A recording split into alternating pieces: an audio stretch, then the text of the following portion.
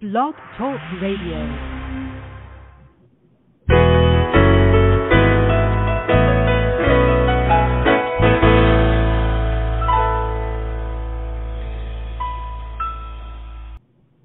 Good morning, everyone. This is Johnny Tan, author of From My Mama's Kitchen, Food for the Soul, Recipes for Living. Happy March and welcome to From My Mama's Kitchen Talk radio show. Here's a quick announcement. Our March heart-centered and passion-driven Inspiration for Better Living digital magazine designed to help moms build a better future for themselves, their families, and loved ones is live at inspirationsforbetterliving.com. The theme for March is Celebrating Women's History Month, a conversation about life, love, and laughter. The magazine offers inspirational stories from our dedicated team of experts to help you navigate your current situation with confidence in your motherhood journey as the COO, if not the CEO of your family. So please go to inspirationsforbetterliving.com and treat yourself to some engaging, entertaining, and enlightening stories. You deserve it. As for our radio show this morning, my guest for today is Tracy Secombe. Tracy is the founder of Soul Pleaser, director of Potential Realize, and author of From People Pleaser to Soul Pleaser. She grew up with a selfless, caring mother and an entrepreneurial father who taught her to put everyone first and work hard. Tracy is grateful for these lessons as they served her well until she became constantly anxious and burnt out from being a people pleaser. Tracy's new book, From People Pleaser to Soul Pleaser, shares 6 steps to being who you are meant to be. She has helped thousands of people pleasers to become soul pleasers. Tracy reminds them of their uniqueness and magnificence and assists them in realigning their highest potential and living the life they love with joy and happiness. She lives in Adelaide, Australia with her family. Tracy is also one of our featured expert contributor to our March Inspirations for Better Living magazine. Please go to inspirationsforbetterliving.com to read her inspiring and empowering story, Discovering My Purpose and Soul Happiness, in our Global Village section. As for our kitchen table conversation this morning, Tracy and I will be having a conversation about her remarkable life's journey and how women can shift from being people pleasers to soul pleasers and live their best lives as we wrap up Women's History Month and the celebration of International Women's Day this past March 8th. Happy Wednesday, Tracy, and welcome to From My Mama's Kitchen Talk Radio. How are you doing this morning? I'm doing very well. Thank you very much for having me, Johnny. It is wonderful to have you with me. From People Pleaser to Soul Pleaser is an excellent read. It is beautifully written, extremely detailed and empowering. The guides are easy to implement in our daily lives to experience the result that nourishes our heart, mind, body, and spirit. So congratulations on this release. Oh, thank you so much. It's really a story of my life, so I'm very pleased that it's helpful. Wonderful, wonderful. Let us start by getting to know you a little better. Please give us a quick walkthrough of your life from childhood to the present moment. And by the way, we do have the whole hour. Great. So, as you mentioned, I grew up in a country town called Port Lincoln here in South Australia, and my dad was an entrepreneur, and he had lots of businesses, including selling cars. He had car washes, he had hotels, and my mum worked across the road in the local hospital. And so it was a lovely balance, what I was learning from the two of them. I learned a lot of business skills from my dad, and I certainly learned how to be very caring and very giving from my mum. I realise now that my mum was a people pleaser all through her life, and so was my grandmother, although that epiphany didn't really come till later in life. But I grew up really experiencing that I loved praise and I loved recognition. So my parents were very loving and very caring, and it wasn't them, it was me. It was me really becoming quite addicted to the way that they, really praised me, and I wanted more of that. So that turned me into somebody that tried really hard at school, and so I decided to become a physiotherapist, which here in Australia is very difficult to get into the university degree. So I won a scholarship to go across to Adelaide and become a boarder at the end of high school for the last 2 years.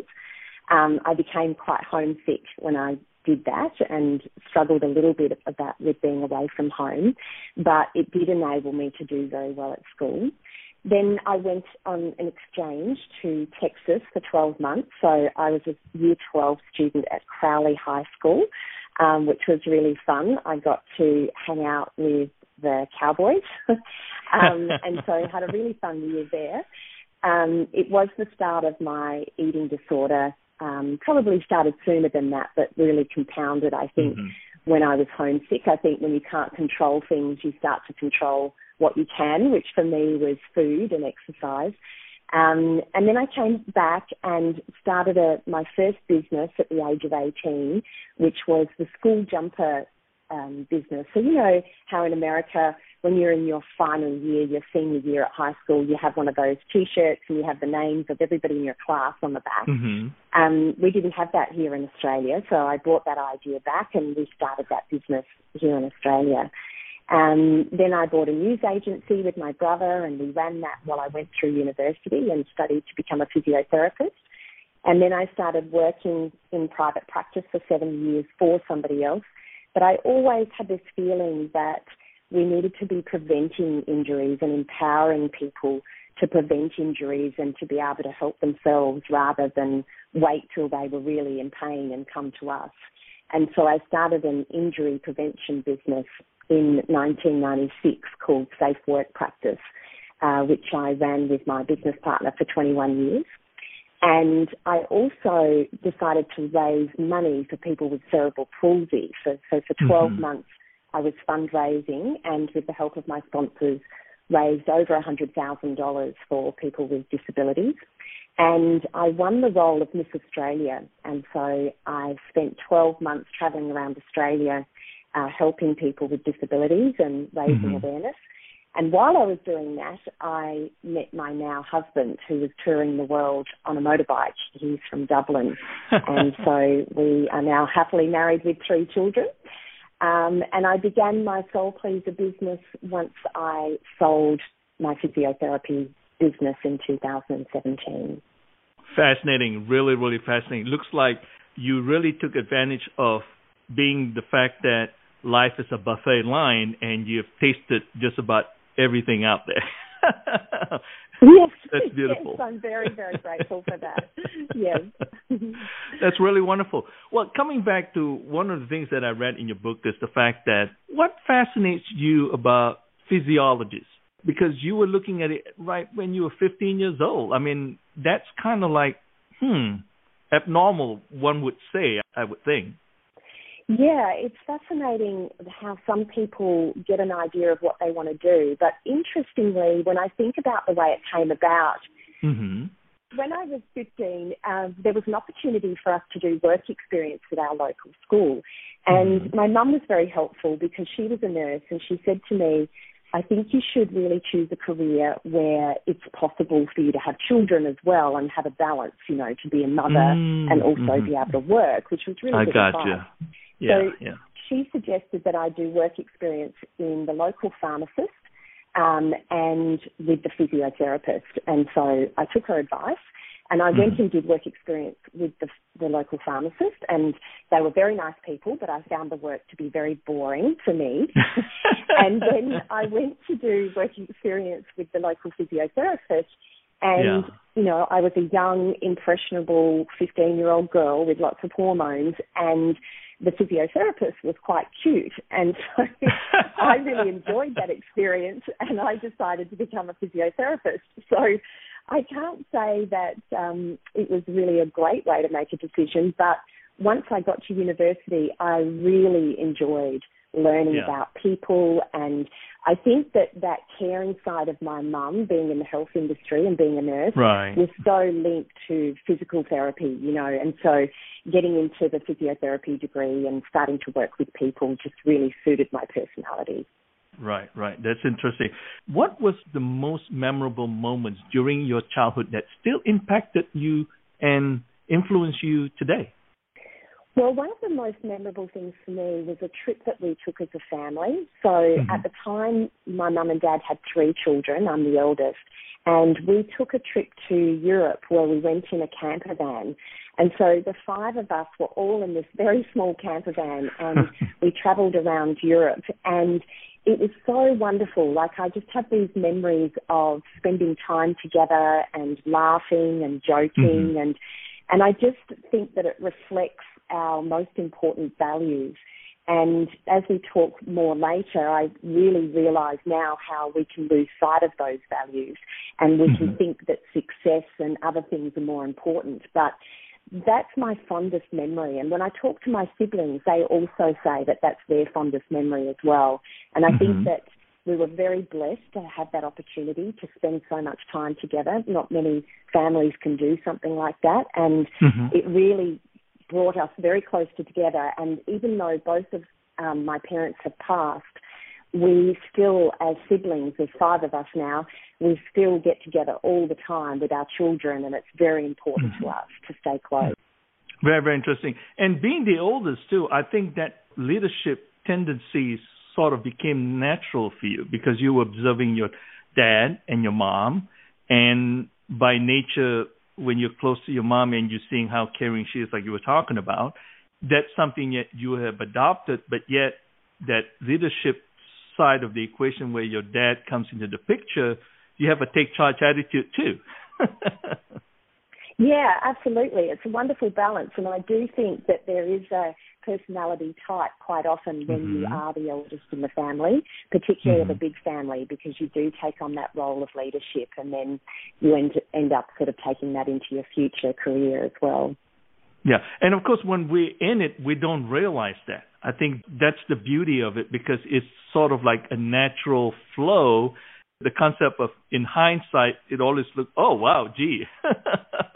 But in the moment, certainly so you just went with the flow. Yeah, that's really wonderful. Yeah. Who were your role models, and why do you consider them as such? So my first role model was my teacher in year 6 and 7. He had a real strength about him, and he was quite disciplinary. And I reflect on that and realise that the reason he was because he cared so much. And he saw my potential, and I believe he saw all of his students' potential. And he really knew what we were capable of. And I think sometimes if somebody else outside of yourself has the confidence in you, it can really help you to develop your own confidence.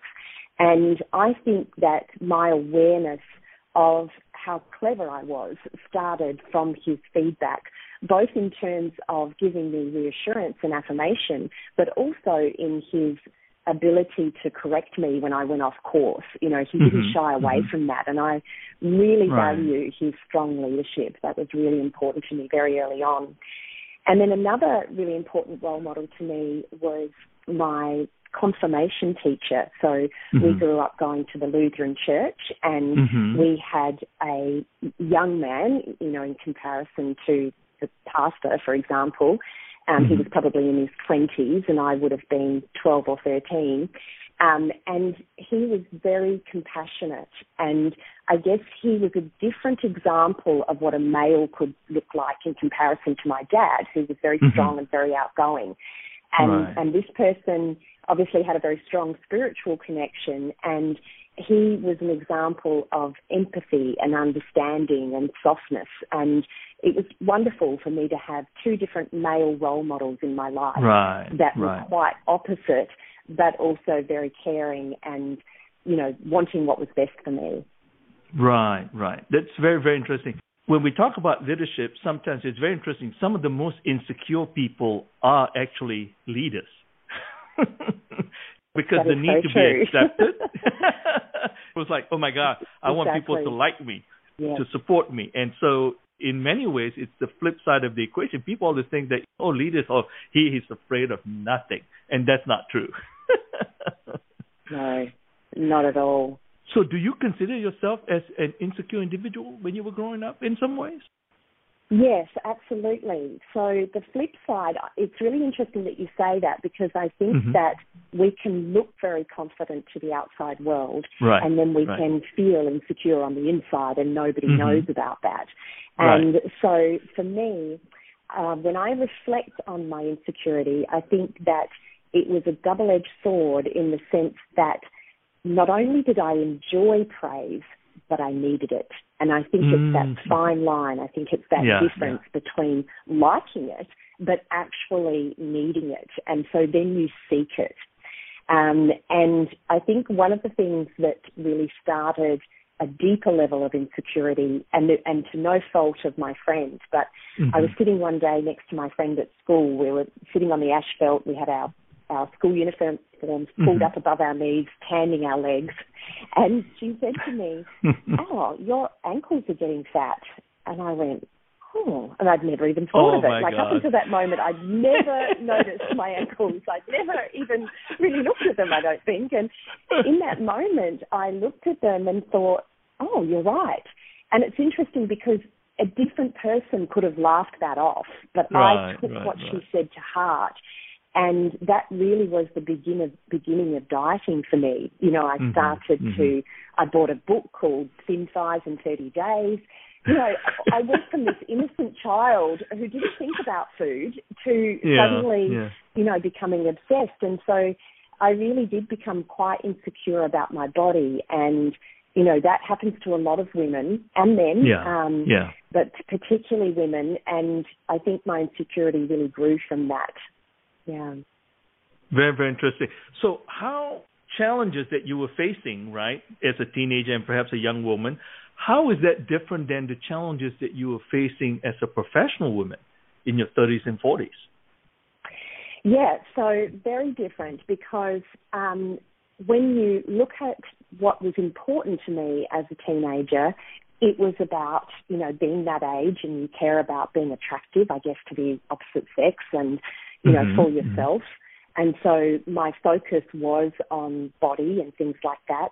And then when I was a professional in my 30s and 40s, I did gain a lot more confidence. But my challenges then really became about my perfectionism. So the perfectionism started at a very young age. I remember when I first started school that I had learnt how to keep mum and dad happy, but now I came to school and I was keeping the teacher happy. I was definitely the teacher's pet, so the teacher loved me. But then there were all different types of children in the classroom, and some of them wanted me to be fun, you know, some of them wanted me to be naughty, you know, and all different demands. And so it became more and more difficult to keep all of these different people happy. So then you fast forward to 30s and 40s, and I've always run my own businesses, and I had clients and I had teams. So I had people working for me and I had customers and clients. And so I wanted to keep all of them happy all of the time. So a completely unrealistic expectation. So I wanted them to like me. I wanted them to get results. So I thought that I was responsible for their outcomes. So I took on these responsibilities that really weren't mine and were really quite impossible. And, you know, that's really what led me to becoming burnt out, was just pushing myself to achieve at an unrealistic level of expectation. Right. I sense that you were genuine in what you're trying to do, because you have a lot of people out there, and I say this respectfully, you know what I'm talking about, because we've been around enough to know that some people are fake.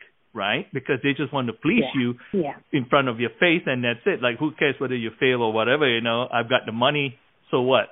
But you and I are looking at situations where if it's a failure, we take it personally. If it's a success, we're so happy we're that director behind the curtain, so to speak. Yeah, absolutely. And that's the problem, is that our love for ourselves is conditional. It's based on whether we think we're doing a good job or whether we're not, whether we think we're succeeding, particularly in helping others.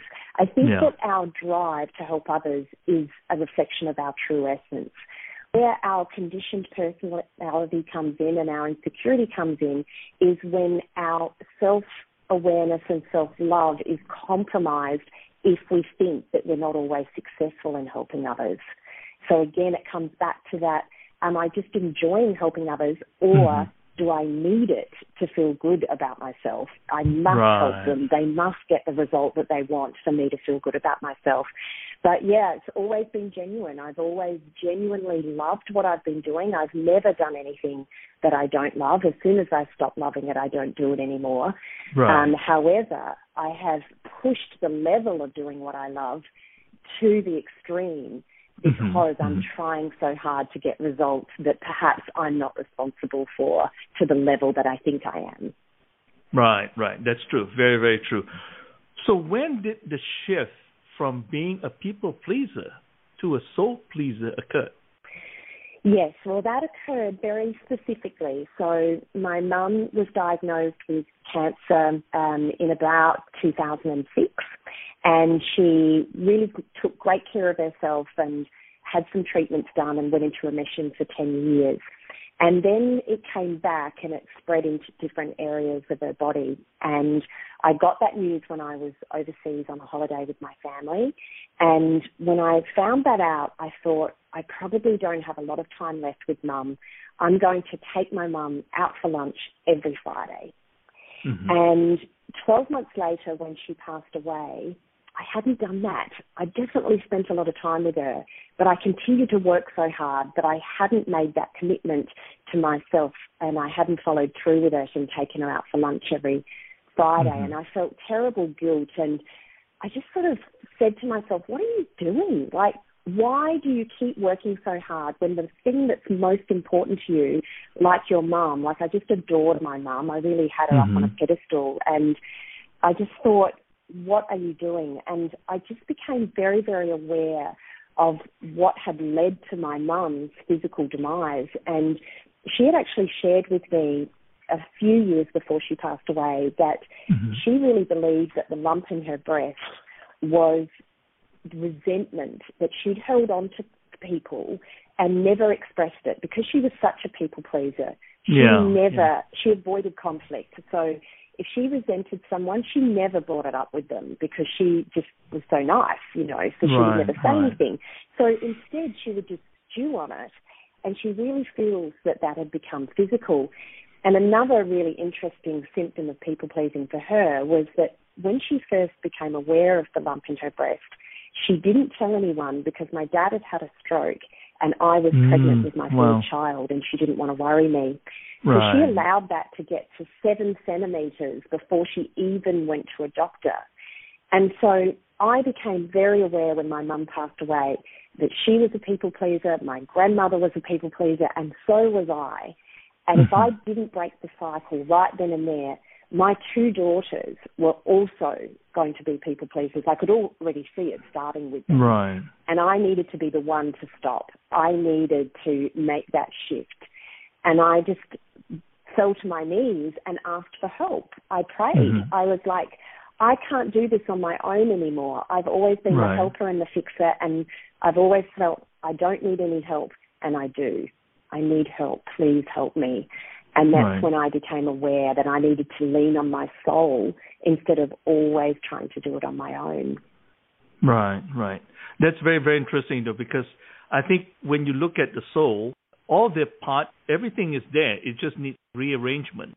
From that perspective, how did the epiphany affect your confidence as a woman, a mom, a wife, and an entrepreneur? Oh, my goodness, it changed everything. So first of all, it didn't happen overnight. So I just want everyone to know that it's not an overnight change. So I think, it took a couple of years for me to make the change. I became aware of it in an instant.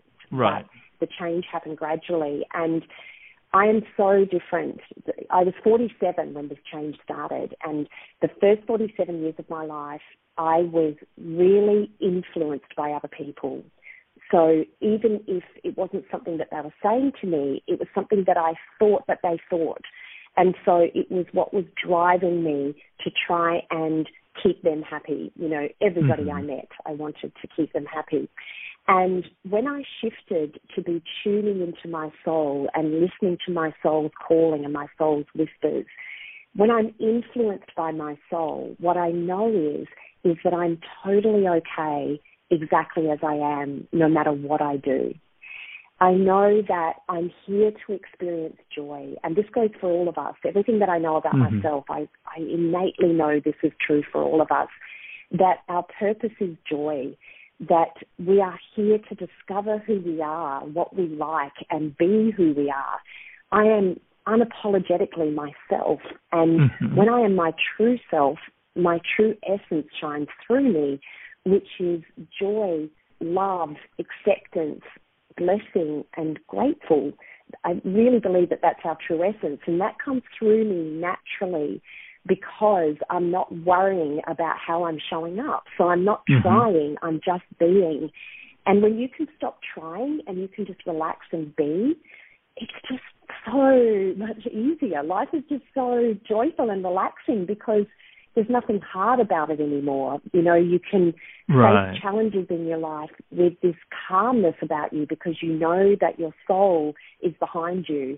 And I really believe our souls have this infinite wisdom that we can tap into. And it's so powerful, so very, very powerful. Right. So true. Well, it's interesting because we talked about coming full circle. As leaders, we are the most insecure people, correct? But yet there's a certain amount of confidence within us. But when we find this enlightenment, for lack of a better term, all of a sudden the confidence is there, but that equation just shifted. Instead of 49-51, it becomes 51-49. And it's my own experience to whereby, and I'm sure you felt the same way as you go through the process of transition and finally to where you are at, that you realize, hey, you know what? If you don't appreciate, that's your loss, not mine. Because I know my intentions are good. I'm giving you my all. I'm not holding anything back. And so as such, it's okay for me. No biggie. Yes, absolutely. And because you have this compassion and understanding, what you realize is the futility of trying to make somebody else happy because you don't know what they've been through or what they're going through that is causing their unhappiness. So for you to expect to be the reason that can make them feel better is unrealistic. It's too much pressure on them and it's too much pressure on you.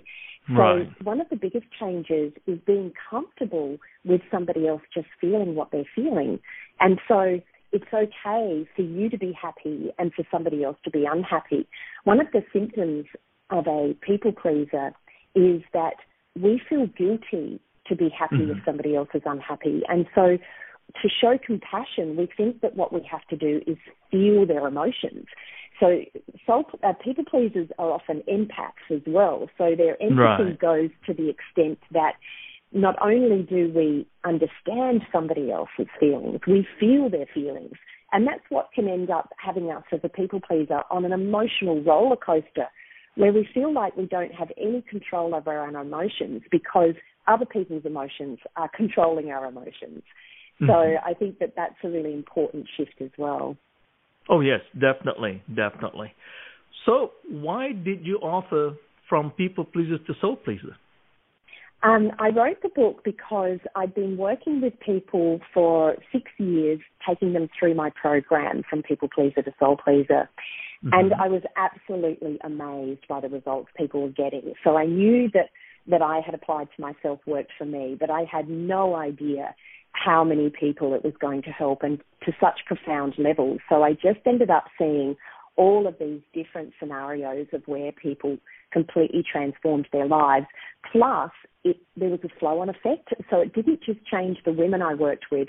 It changed their children. It changed their husbands. It changed their relationships in their workplace. And I thought, I can't keep this a secret. Like this is a secret only helping hundreds of people, you know, like there are only so many people that can do a program. And so I thought the book was an opportunity to really put it out into the world and anybody can find it. And I'm just so grateful that it's having that impact that was my intention behind it. Well, it's a beautiful book.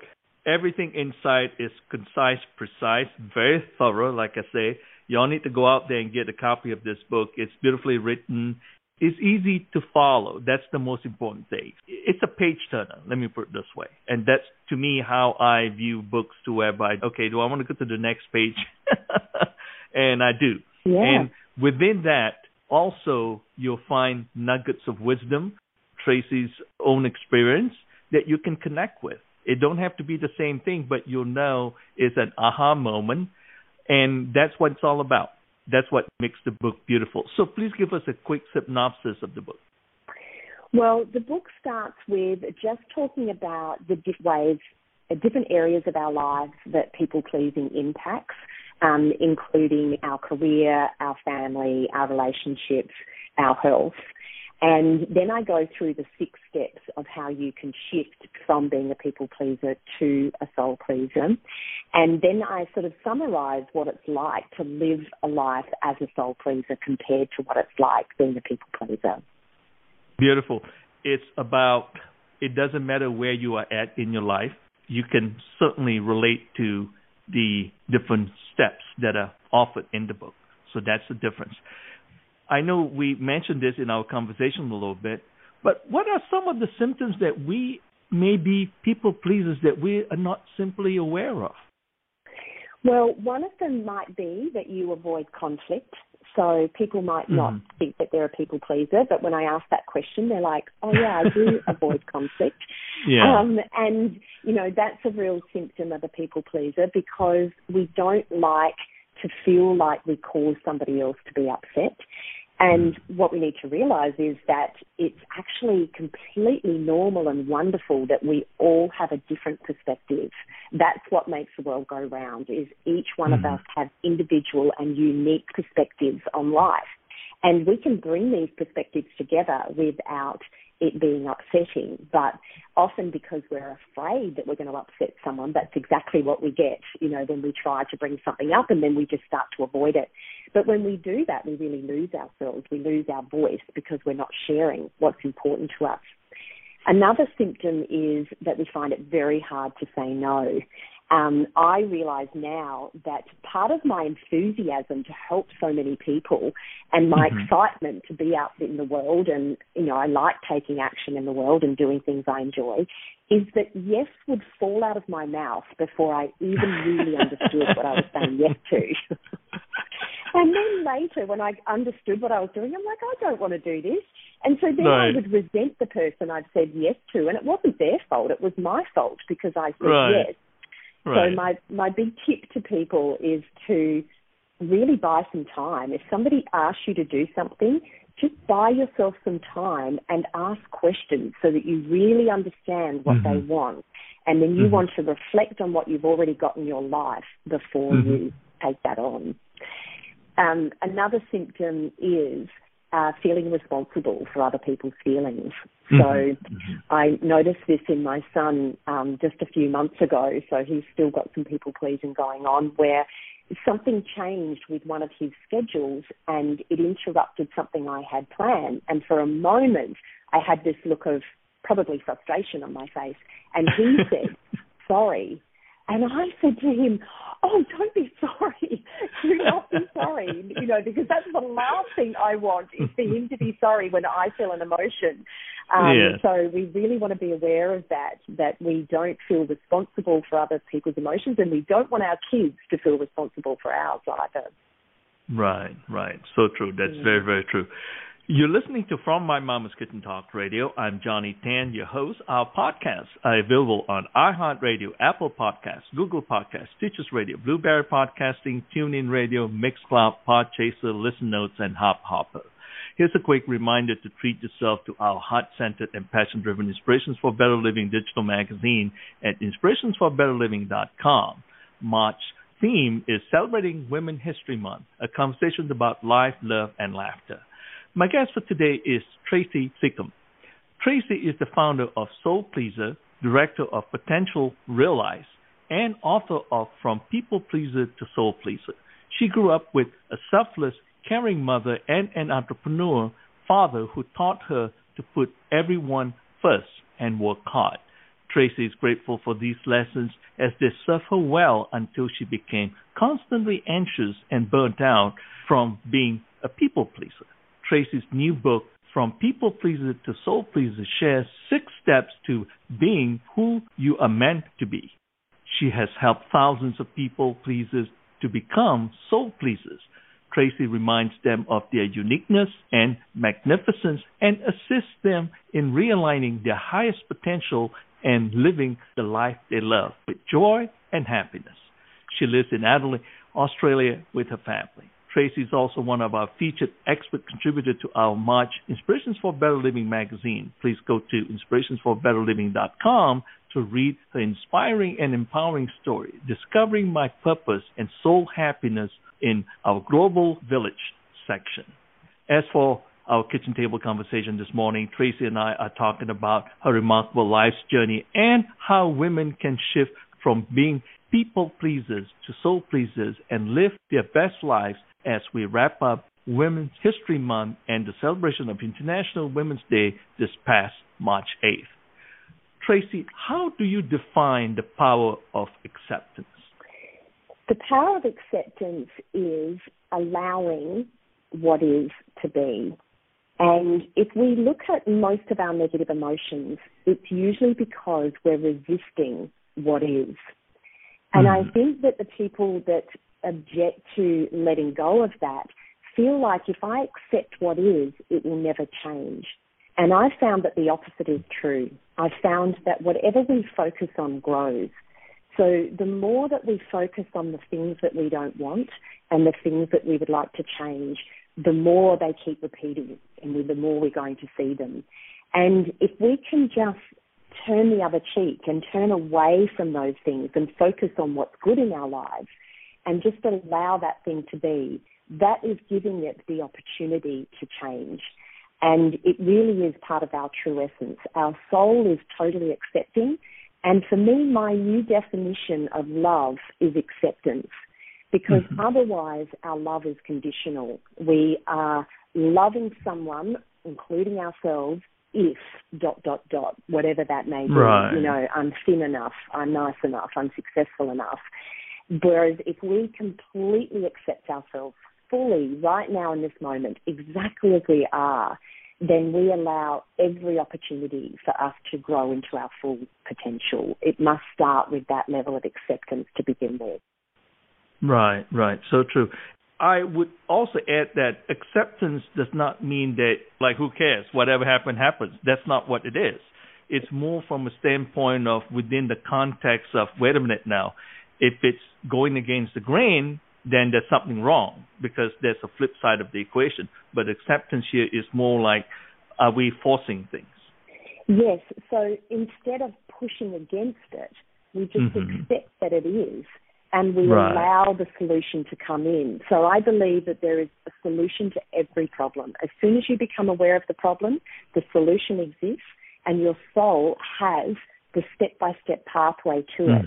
But while you're pushing against the problem, you're not allowing that solution to come in. You're not going to hear those soul whispers of what the next step is to take. And so the resistance is actually in the way of allowing that to come forth.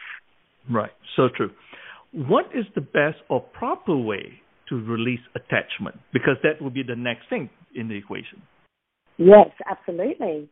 So first of all, just becoming aware of when you're attached. So my definition of being attached to something is that you need it to be happy.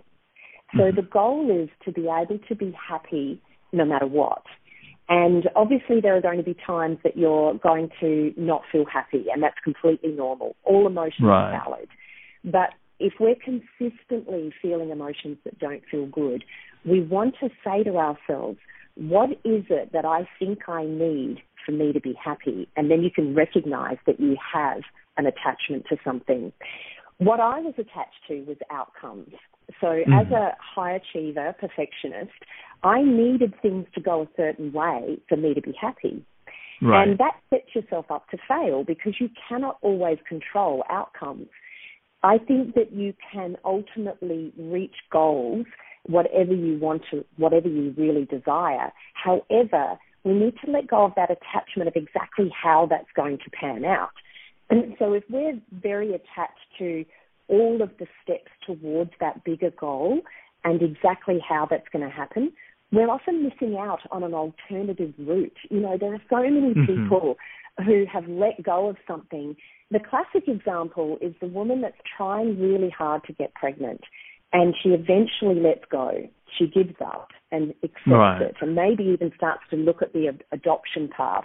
And next minute she's pregnant because she's not so attached to it anymore. She still wants it, but she's released that attachment to it. So it's that real clinging to it and just allowing it to come in its own time. So true. Very, very true. Your book talked about controlling obsessions and so forth. When do a person's self-discipline habits morph into a controlling obsession? Yeah, it's such a great question. So for me, I guess I can look back on my experience with anorexia, and I found that at first it just started as a prevention technique. So when I was an exchange student, it was called AFS, and the joke was stood for another fat student. The idea was that when people went away on an exchange student, they ate all this wonderful food of this other country, and they came back with extra weight on. And so it started out as me being careful, but I found that because I felt homesick and I felt like there was a lot of things I couldn't control, I wanted to control what I could control. And so it wasn't really about the food. It was more about me trying to control something that I felt in control of. So when you look at the hierarchy of our securities, you will find that the very base level is security, that we need to have a roof over our head and food on our tables. And sometimes we can inherit this sense of insecurity, even though most of the people who are listening to this have a roof over their head and they have food to eat. So we can become insecure and unsafe. And it's a sense that we need to control whatever we think we can control. So it's just becoming aware of that. Where am I being overly controlling and trying, becoming obsessed with something rather than just enjoying it? So again, it comes back to that intention to enjoy something rather than to need it to happen. So let's say it's keeping the house clean, because I know a lot of women can develop that obsession where they have to have a spotless house, and that makes them actually feel anxious.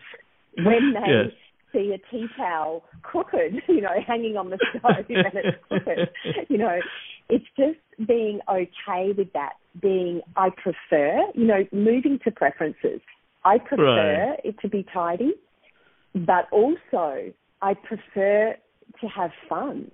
So if you have young children, for example, it's actually impossible for the house to be tidy all the time. The kids are going to make a mess because they're going to have fun with that mess. So if we can just shift our priorities and come back to our values and realize, do you know what, my kids are having fun, that's more important to me than a spotless house, so that we can start to relax about things and enjoy them rather than need them and have to have them a certain way. Right. What came to mind when you gave that example is the intention. Now, it's one thing if the kid decides to pick up a bowl of Jell-O and throw it on the floor. That's two different things. Yeah, exactly. Yeah, so true. That makes a big difference. Yeah, definitely. How do we connect to our soul to experience a paradigm shift within us? I love this question. It's probably the most important thing. We need to find some space. So I think what we do is we fill our lives with activity. And a lot of women are juggling a lot of things. So we may have a spouse, we may have children, we may have a job, we have a house, to look after and keep clean. And there are so many things to do. And then we have a social life on top of that. And then we have the school, things to do. And so we actually are thinking about a lot of things. I always joke about, and this is not about gender inequality at all, but this is quite common. I noticed that if my husband went away for work, he would just pack his bag and walk out the door. And if I went away for work, I had to write 10 lists about what needed to happen while I was away, because there's just all of these things that we're thinking about and juggling. And I know that there are a lot of very great couples now where we share that. But so there's a lot going on, and there is no space, I believe, that our soul has always been communicating with us and always will. But we can't hear our soul because our mind is so noisy. If you have trouble sleeping, or if you have trouble staying asleep, or if you find that you're an overthinker or you rehash things, this is why the soul's voice can't get through to you and you can't hear those whispers. And so I highly recommend mindfulness. A lot of people find meditation very difficult when they've never done it before and they have a very busy mind. And I think that mindful movement can be a really good first step. For me, when I tried to meditate, particularly if it was in silence rather than listening to a guided meditation, I just thought even more. And then I thought, oh, I'm not good at this, which just made it worse. You know, no, I'm failing at this. I can't do it, which wasn't good for my personality type. So I found mindful movement like yoga, just very Tai Chi, for example, breathing and moving with the breath was a really good way for me to find some space. And this really allows you to connect to your soul. Going out into nature, you know, if you like gardening, you know, focusing on the soil in your hands, becoming very present as you know, pull the weeds or plant new plants. For me, walking along the beach is the way that I connect with my soul. I just love looking at the ocean. So all of those techniques can really help you connect to your soul. That's beautiful. That's really beautiful. Why is it essential to know the 5 layers of energy, as you mentioned in the book, that contributes to us discovering our oneness, eternalness, and in many ways, our uniqueness? Well, I think that it's important for us to be able to understand how that works, because it can be quite confusing to say, I'm being the real me. So what does that mean? Well, it means being the unique you, which is body, mind, and spirit, but also the whole of you, which includes your soul, and the soul includes every other soul. And so there's no coincidence that you, Johnny, and I are having this conversation now. You know, our souls brought us together because we have so much in common. We've never met before, but now we're understanding that we have so much in common. And so we want to find that unique part of us, as well as being able to, you know, find that wholeness of us. But when we understand that we have this physical body, and then we have this ethereal layer that just sits on the outside of that, which you notice when you get goosebumps. You know, when you hear your soul talking, it might even be now. You might hear something that we say and it gives you goosebumps, and that's that awareness. That's your feeling of connection or resonance. You know, when you say that you resonate with something, that's what's happening when you get those goosebumps or your hair standing up on end. And it's interesting to know where the mind sits in the energy body, because we really think that our mind is in our body, but our mind is energy and it's movement, and it's actually sitting over that layer. It's actually that third layer outside of the physical layer. And what's important to know about the mind is we can see what it's influenced by, where we realize where it sits, because it sits between the emotional layer and our spiritual layer.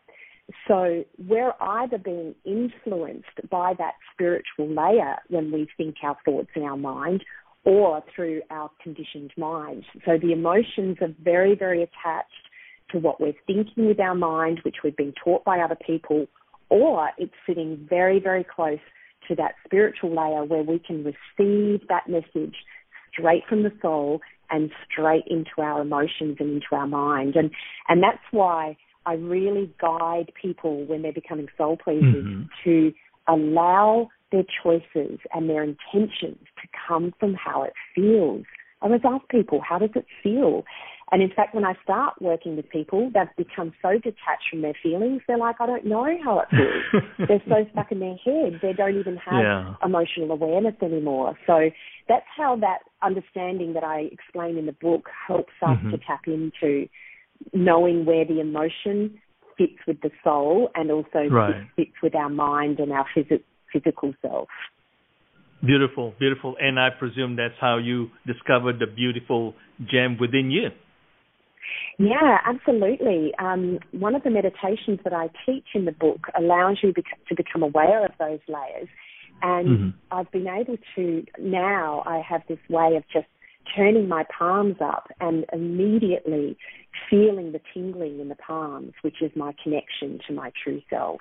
And I can center myself very quickly now, and that's available to all of us. That's true. I do feel that myself as I go through the process within. And of course, as a Reiki master, teacher, and healer, that's part of the energy that you learn. But what's interesting about this is that when I speak to someone, I can hold my hands to them and they can feel it. Yes. Yes, I have also been taught to do Reiki. There's another thing we have in common. Yes, that is so true.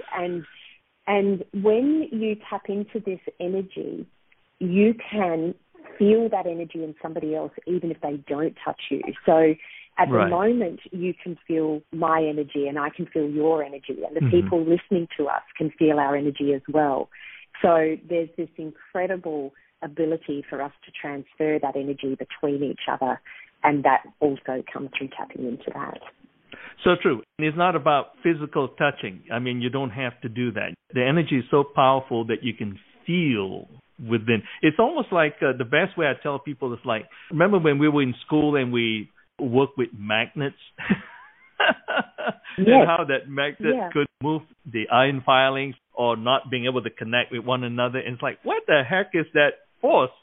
Well, trust me, we all have that. Yes, we do. We are all magnets. And if we tune in to this joy that we have inside of us, we're magnets to more joy. Yes, yes. When does the magic of being us lead to a blissful experience? It happens from moment to moment.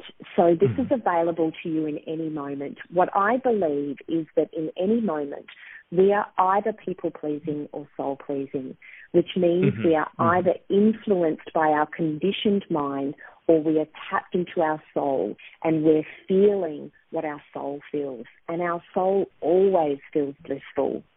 So if we learn to tap into that, then we can do that in any moment and we can have bliss in any moment.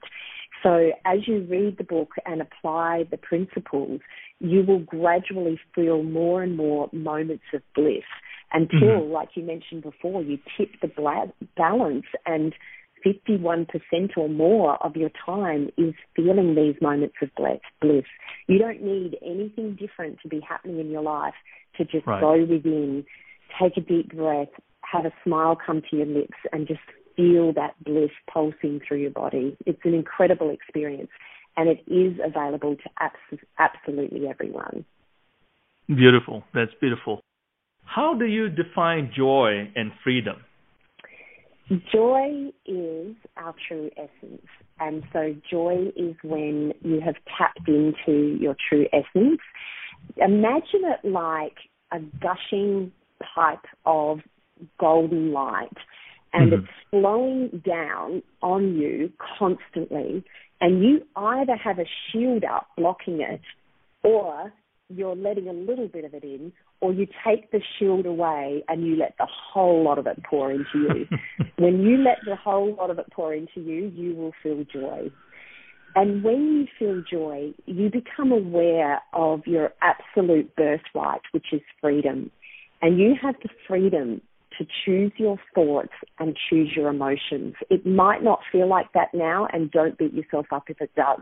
It didn't feel like that for me, and now it does. And you can change and tap into that freedom. And when you experience that freedom, joy and freedom are so closely connected. The two of them feed each other.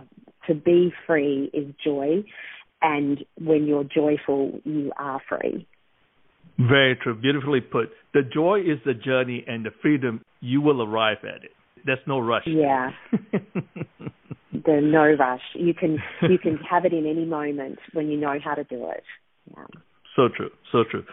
Do you have an advice on the easiest and best way to initiate the journey to shift from being a people pleaser to a soul pleaser? Being open to it. The first step is to say yes to it, to say that you like the sound of it, and say, I am open to making that shift. bit by bit, moment by moment. And as soon as you ask for something, in my opinion, it is given. You just need to allow it in and just be gentle with yourself. Mm-hmm. So true, so true. Don't be afraid, in other words. Venture out. Let curiosity lead you. Absolutely. Give yourself permission, to do it. I think people pleasers don't allow themselves to invest time in themselves. I didn't even used to read anything but, books that were going to help me help other people. So for me to actually now read a book just for me, I think people pleasers often only do things that are for the greater good. Be selfish enough to even read this book for you. It will actually help other people, but do it just for you. You deserve it. That's correct. That's correct. That's true. Do it for yourself. That's what it's all about. Where can someone go to buy your book, get more information about your services, including retreats, and keep up with your latest happenings? So you can find me on my website, which is my name, tracysecombe.com, and you can also find me on Facebook and Instagram, Soul Pleaser. Instagram is soul.pleaser. Wonderful. What is next for you? Well, I am so open now. So I know that my soul knows what I want, and I know that my life just keeps getting better and better. And so I'm excited about all the opportunities that are coming my way. Beautiful. That's really wonderful. As we're coming close to the end of the hour, since our show is about people, family, and living life, would you like to share a recipe for living with our listeners this morning? A recipe for living. So my recipe for living is start your day with joy. Reach for joy as soon as you open your eyes in the morning, and then check in throughout the day. And if you've dropped, reach for it again. If you can't get to joy, go for relief. See if you can just feel a little bit better and watch your life transform. That's beautiful.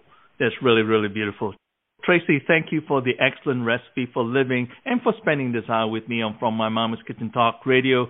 To all our listeners, please join me in 2 weeks, Wednesday morning, April 12th at 10 a.m. Central Time U.S. My guest will be Simran, known as the 1111 Lady, a love catalyst and rebel humanitarian. She advocates for greater balance, neutrality, compassion, and inner peace. Simran is also the host of 1111 Talk Radio, publisher of the award-winning 1111 magazine, a TEDx speaker, and creator of One Woman Show. Simran and I will be having a conversation about her remarkable life's journey and her latest book, Signs, Sacred Encounters with Pathways, Turning Points, and Divine Guideposts. For additional information about this show and future shows, please go to FromMyMamaskitchenTalkRadio.com. Thank you for listening and have a blessed week.